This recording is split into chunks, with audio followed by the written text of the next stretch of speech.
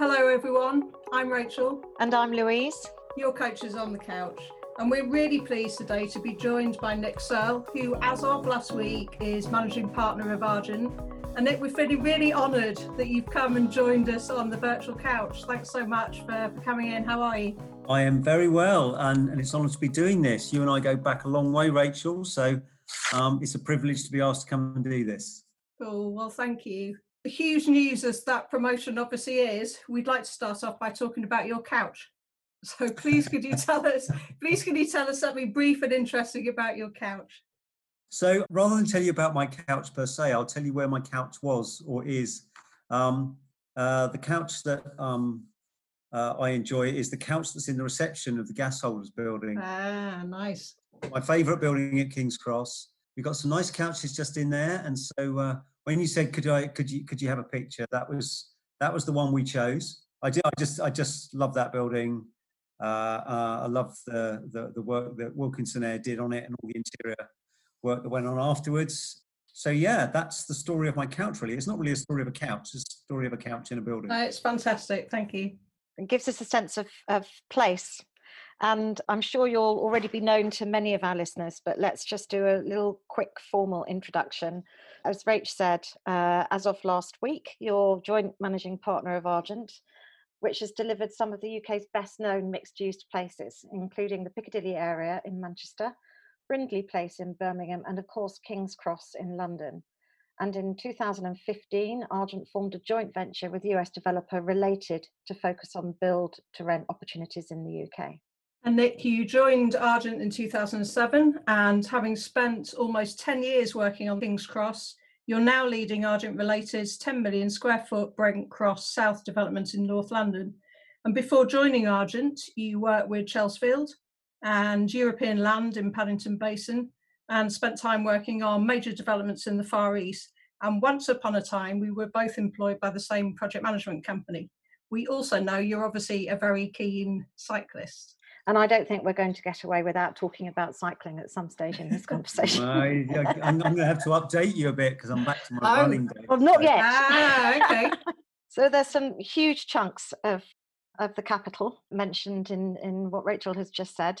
And you've led some major teams. And last year, I was lucky enough to meet three very impressive women who were behind, or part of the team behind, Coal Docks Yard, and I wrote an article for New London Quarterly about Tamsin Green of Heatherwick, Rowena Hall and Anna Strongman, your former colleague at Argent.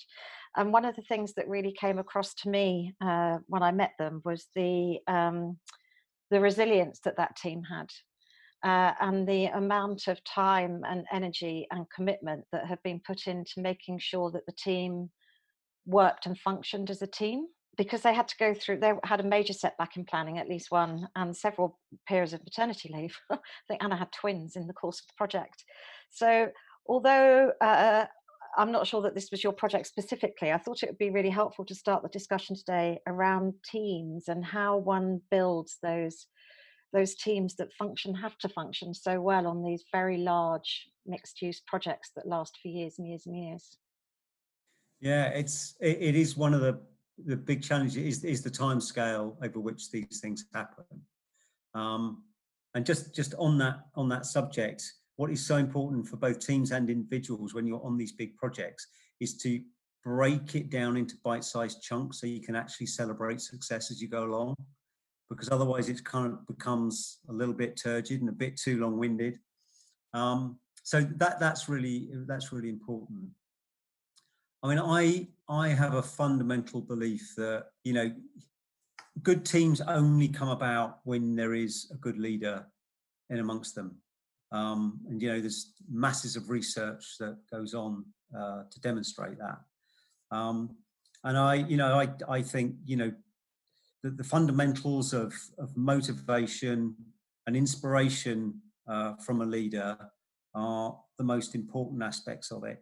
Yes, it's clearly important that, somebody's got to sit down and set out all the key objectives. Somebody's got to sort of sit down and make sure the paperwork all flows in the right directions.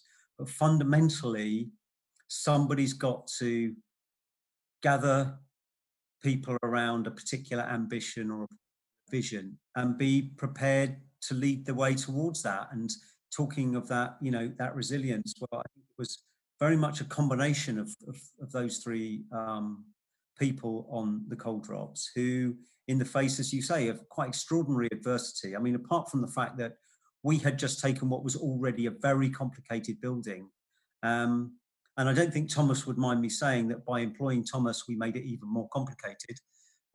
It was an incredible challenge, an incredible feat on every single level, and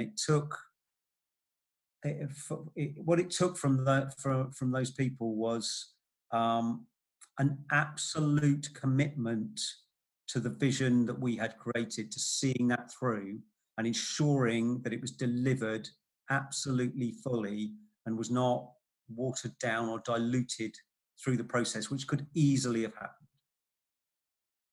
Yeah, I thought the word vision would definitely come into play there, and I guess, does that help, do you think, or how do you also create that sort of trust and a space where people can be courageous and confident in bringing forward ideas and discussing ideas openly? Yeah, I mean, again, there's always balance in these things, but I'd like to think that across the whole of our business, we are curious, and we like to foster curiosity in our teams and in our people. And when you invite people to be curious, you also invite them in some ways to be allowed to fail, because curiosity means sometimes exploring things that end up not being achievable. But by going through the process and through the, in inverted commas, failure, you've learned a lot. So we try to foster an environment where people can bring forward ideas, they can explore ideas. And the reason I say that there's balance in that is that there is a time and a place for the curiosity, and there's a time and a place for we are now focused. We've explored the curious moment.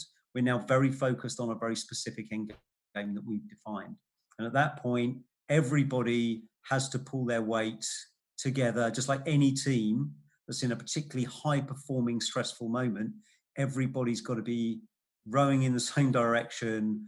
We can use as many sporting metaphors as you like, but I think everybody gets that picture. You have to have everybody on the bus and doing the right time, because otherwise you just don't get to the end. And it's really important that in teams is actually, if there is somebody in that team who is not committed, who is not pulling their weight, they can't stay on the team, because otherwise the team doesn't work. So there's really, really good sides to teamwork, which is all about that unity. But actually, if that unity is impacted by something or someone, you have to resolve it very quickly or the team breaks down. It's toxic.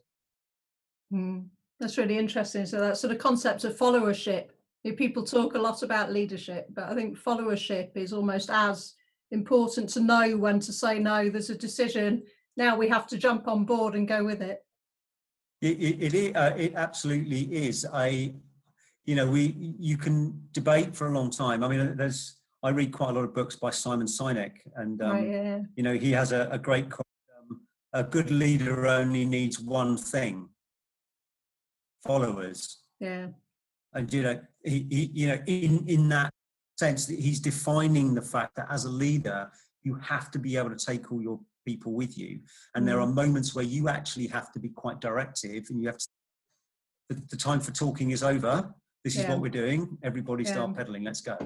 Yeah. And at Argent, we're constantly in both situations. We're on one project, we'll be in the early phase, and on another project, we're on pure delivery, and we're all just focused on that end game. Just want to go back, Nick, to a word that you used a couple of paragraphs ago, which was inspiration. Yeah. Which is a amazing word that people use all the time and nobody ever really sort of breaks down. Louise and I end up coaching lots of people on the generally less experienced leaders on how they might inspire their teams. I'm just wondering what tips you might give them. So for me, one of the most important aspects of leadership, and one of the most important characteristics of a good leader is actually optimism. And it's optimism which leads to inspiration. I think it's just a fundamental truth in life that none of us are inspired by a pessimistic view of life. Even when things look really, really difficult, you've got to have a kind of realistic view of how and why it is still possible to achieve what you're trying to achieve. Optimism in a room, particularly when you're in our world, where quite often we have a lot of people in the team who are who come from quite how can I put this, organized engineering kind of backgrounds. People kind of want to see a path for how you are going to navigate from A to B to C to D. Sometimes, particularly in a difficult environment like the one we're in right now, as a for instance, trying to map the exact route is very, very difficult, and in precise terms. And so I'll keep using the word, a realistic optimism that demonstrates, or doesn't demonstrate, but at least shows that there is belief in the leadership that you can get to, if the steps are A to E, we can get to E, even though we don't know how B, C and D are going to work, is inspiring to people, and people will follow that. I'll tell you a little story of somebody that is in our team, going to remain utterly nameless. Brilliant person in the team.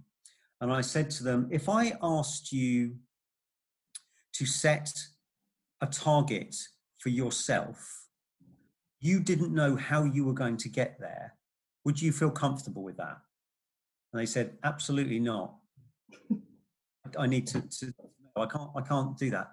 I said, so if I set you a target, which is the same target, but you don't know how you're going to get there, are you happy with that? Yeah, I'm fine with that. So what's the difference? And the difference was somebody else has set the bar, and somebody else has set them the intellectual challenge of figuring out how to get to that place. It's very, very difficult for some of the minds, particularly that are quite prevalent in our industry, to naturally do that themselves. So that optimism and that inspiration to set the bar to a place where people wouldn't naturally set it for themselves is actually critical. Otherwise, we'll live in a world where everything is hindered or constrained by what it is we absolutely know we can do. And I'm sorry, the world never changed by setting out to do something that you already know how to do. It's quite a leap of confidence that people have to take, isn't it, to be able to set. It's a really interesting concept in management and leadership, to get people to set their own targets, because that's also asking them to take full ownership for the route towards meeting them and to setting them. And it's a much bigger responsibility than actually some people are prepared to take. They're quite happy to be set a target, set a task. Yeah, I mean, like I say, people will do so much more if somebody else sets the bar for them. Look, because people are generally, I mean, this is throughout all our lives, you know, and sports people learn this all the time. They have no idea what they're capable of until they are pushed way beyond what they thought they were capable of. And of course, that's where our profession, business coaching, comes from. Is from sports coaching. And just coincidentally, and I don't often do this, I did come across an article today about Jurgen Klopp, who of course everybody is talking about in terms of leadership at Liverpool, and it described, the interviewer said, he radiates positivity. And you said you wanted to talk optimism, and I thought that links very well with that. That sort of positive attitude that Klopp manages. He's always got a smile on his face. You know, he's one of those people. I mean, I've never met Jurgen Klopp, but I can imagine he gives the guys, you know, a pretty hard time after they've just played not so well and lost or something, which doesn't happen very often, but has done recently. But somehow he still seems to have a smile on his face, and he's still radiating positivity. And I bet every time he has that discussion, people don't walk out of the room thinking, "Oh my God, we're terrible."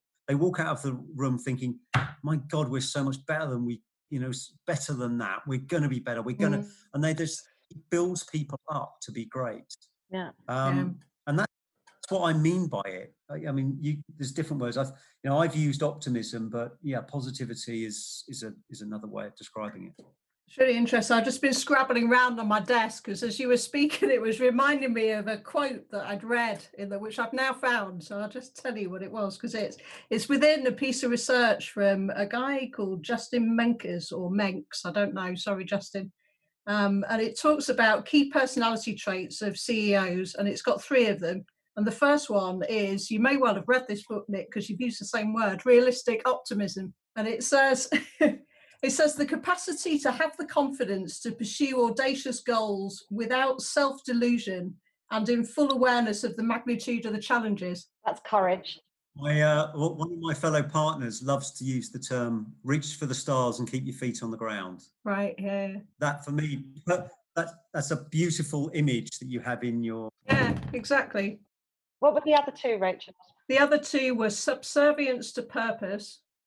Yeah. So much so that their goal is their master and their reason for being. And the third one was finding order in chaos, the ability to find multi-dimensional problem solving invigorating.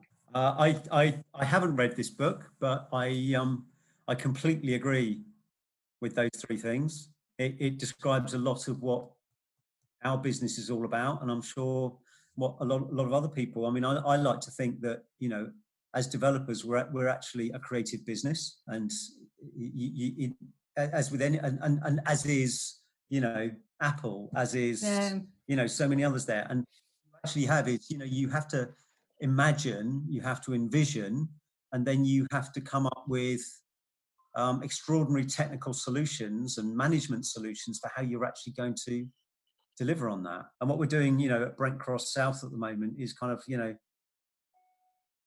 I mean, I'm loving it, and it's amazing because we're trying to conceive a new town. And in some ways it's like, Apple trying to conceive a new product or something like that. You just like, how do you bring all these bits together? There's so many different people going to perceive this in so many different ways and use it in so many different ways. And the reality is, once we've delivered it, we'll have no control over how it's used, because that was the lesson of King's Cross. You build it, you talk about master plans, all that, and then one day you open it and these people come in and they take over, and they don't even know you exist, and they don't do any of the things that you planned for them to do. It's terrible. You can't control the universe, and people just get on and do stuff. And it is amazing. It is amazing to have those kinds of opportunities.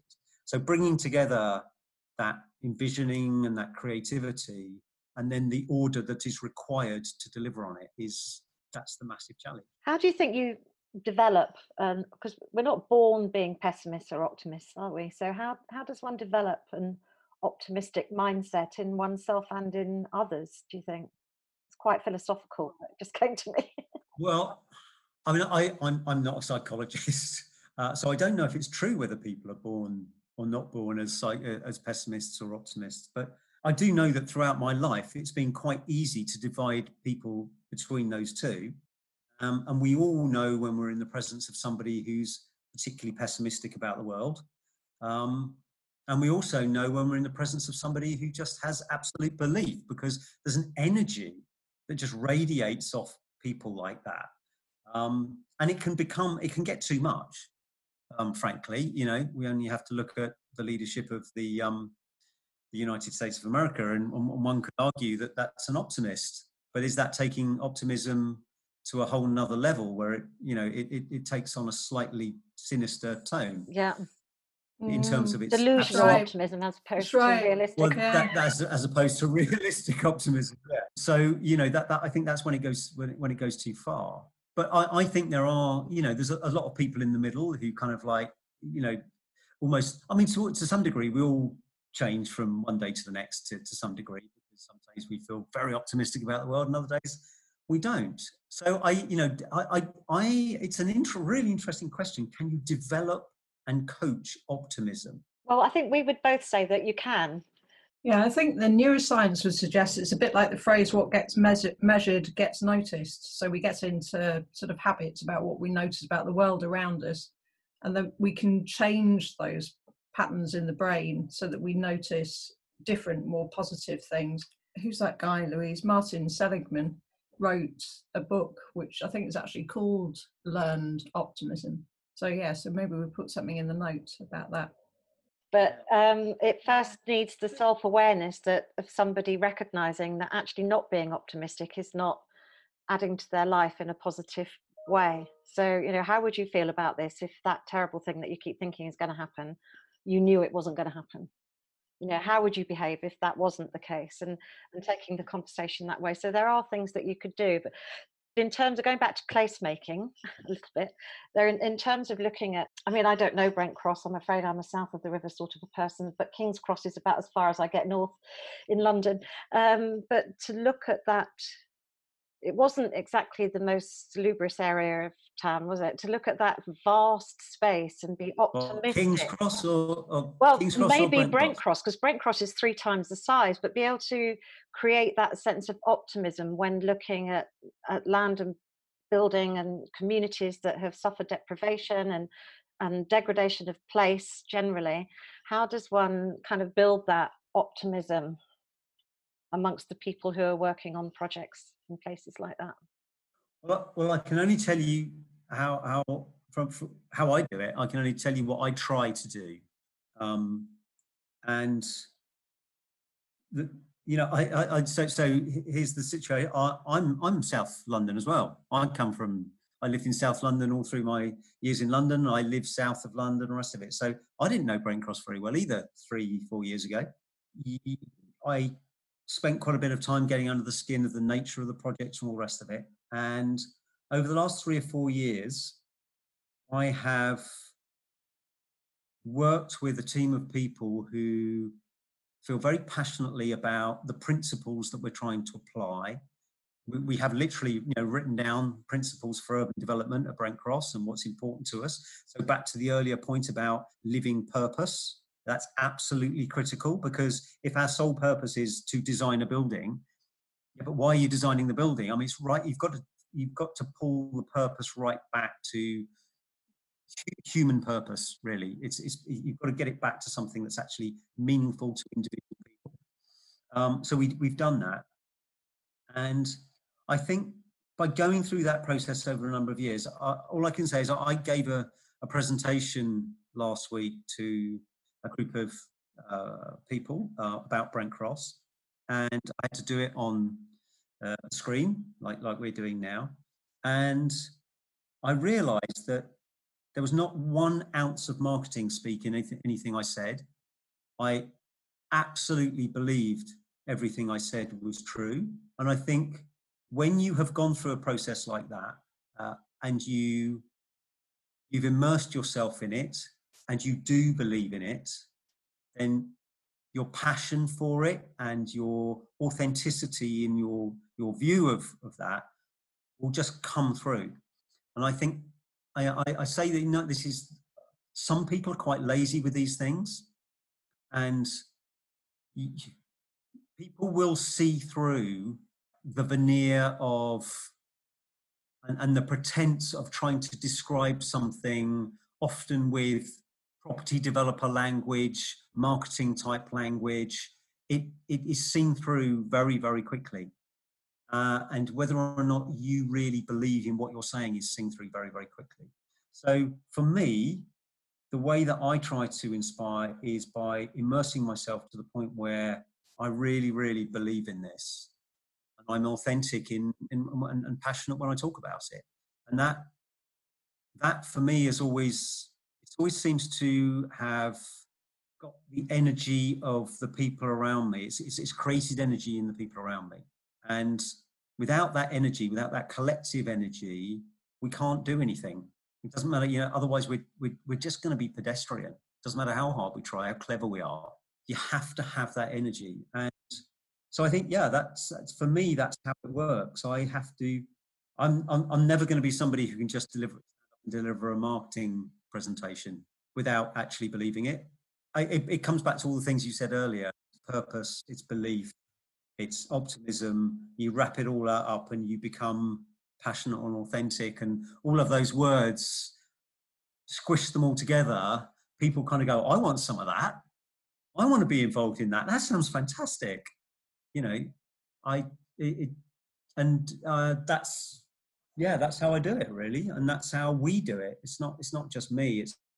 We've got a lot of people in the business who believe. I mean, Roger Madeline was probably the reason I joined Argent in the first place. You know, he was such an inspiring figure, and he was hugely motivational. Sometimes the realism kind of went out the door, but actually it was good fun when it did. You know, we kind of just leapt off the edge of cliffs to see what happened. And that's exciting. And, you know, you will walk over hot coals for people like that, because you know that they're trying to do something great. And if you want to spend your life doing something great, you want to be with people like that. It's not much more complicated, really. Right. Amazing. Thank you, Nick. I'm just thinking, because we're coming towards the end of our time with you today, I'm just wondering if there's a few thoughts that you'd have on the future. Well, we need optimism more than ever right now, that's for sure. I like a big question. And I thought that might come up. Look, we're in an awful situation, and many people have suffered horribly, and unfortunately that's not over. And you know, we all know somebody or people that are struggling in one way or another. And unfortunately, it's not just the pandemic itself that's going to cause the pain. There is going to be pain as a consequence, economic pain, social pain. But you know, for me personally, this is now the fourth major crisis that I've lived through in my life. And every single one has been painful and difficult, some more personally painful and difficult than others. But in every single one, I've seen those people who are of that positive, optimistic outlook, creating and finding opportunities in the midst of all the challenges. I've seen new businesses born. I've seen people realize that actually that wasn't the career for me. Why was I doing it? I'm going to do that one instead. So in amongst all those difficult things, there are really good things that happen. I think there is also a properly seminal, I know we say that maybe too much, you know, in the way that, you know, the war was a seminal moment for society in this country and the things that were born out of it afterwards. I'm not suggesting that we are in a war in the same way at all, but we are in a crisis that I think is going to have some very, very far-reaching impacts on the way that we live and work. And I'm talking about that because of the relationship, because we're in the property industry, and the relationship between those two things is going to be very, very defining for how we go about our business over the next 10, 20 years. And I think technology is, you know, is going to play a role that none of it, beyond even what was imagined. And I think with the application of technologies, we're already talking about in our business how we can apply the technologies that people have started to use more regularly to actually cut across our projects, cut across any silos that might develop over time. How can we bring people together more without just creating another layer of meetings and God knows what? So technology is going to be so important in that process, and that's going to play out through all streams of society. So I am very optimistic. I think we're going to have another potentially year or two of real challenge, but you know, just like everything else, humans are incredibly versatile and adaptable, and we will work our way around this and through it, and we'll come out with a whole load of new ideas and a whole load of new ways of doing things. And on that level, it will be very, very exciting. And in no way, by saying that, do I want to diminish just how difficult it is for so many people, because it is, and I absolutely recognise we have to search for the good to try and bring something positive out of it. I'm not suggesting it's easy. It's going to be an interesting few years for the world. One of the other things, it wasn't the whole world. There is, you know, I'm talking to people in Australia, I'm talking to people in the US on a regular basis. It's the first time ever, I was in Asia during the Asian crisis. And of course, it wasn't happening in Europe at the time, so they tended to be quite geographical, even, quite large geographies, but it's been geographical. This is the whole world. Yeah. No, impacted. And, when was the last time that happened? That's right. That's right. Thank you very much, Nick. That was a really interesting conversation. I am highly optimistic. Thank you. And go forth and radiate positivity, please. Yeah, do. That's what we're going to do, all of us. That's the message. Thank you, Nick. Let's get fired up. Fantastic. Thanks, Nick. It's lovely talking to you, as always. It's lovely to see you both. Thank you. Bye. Take care.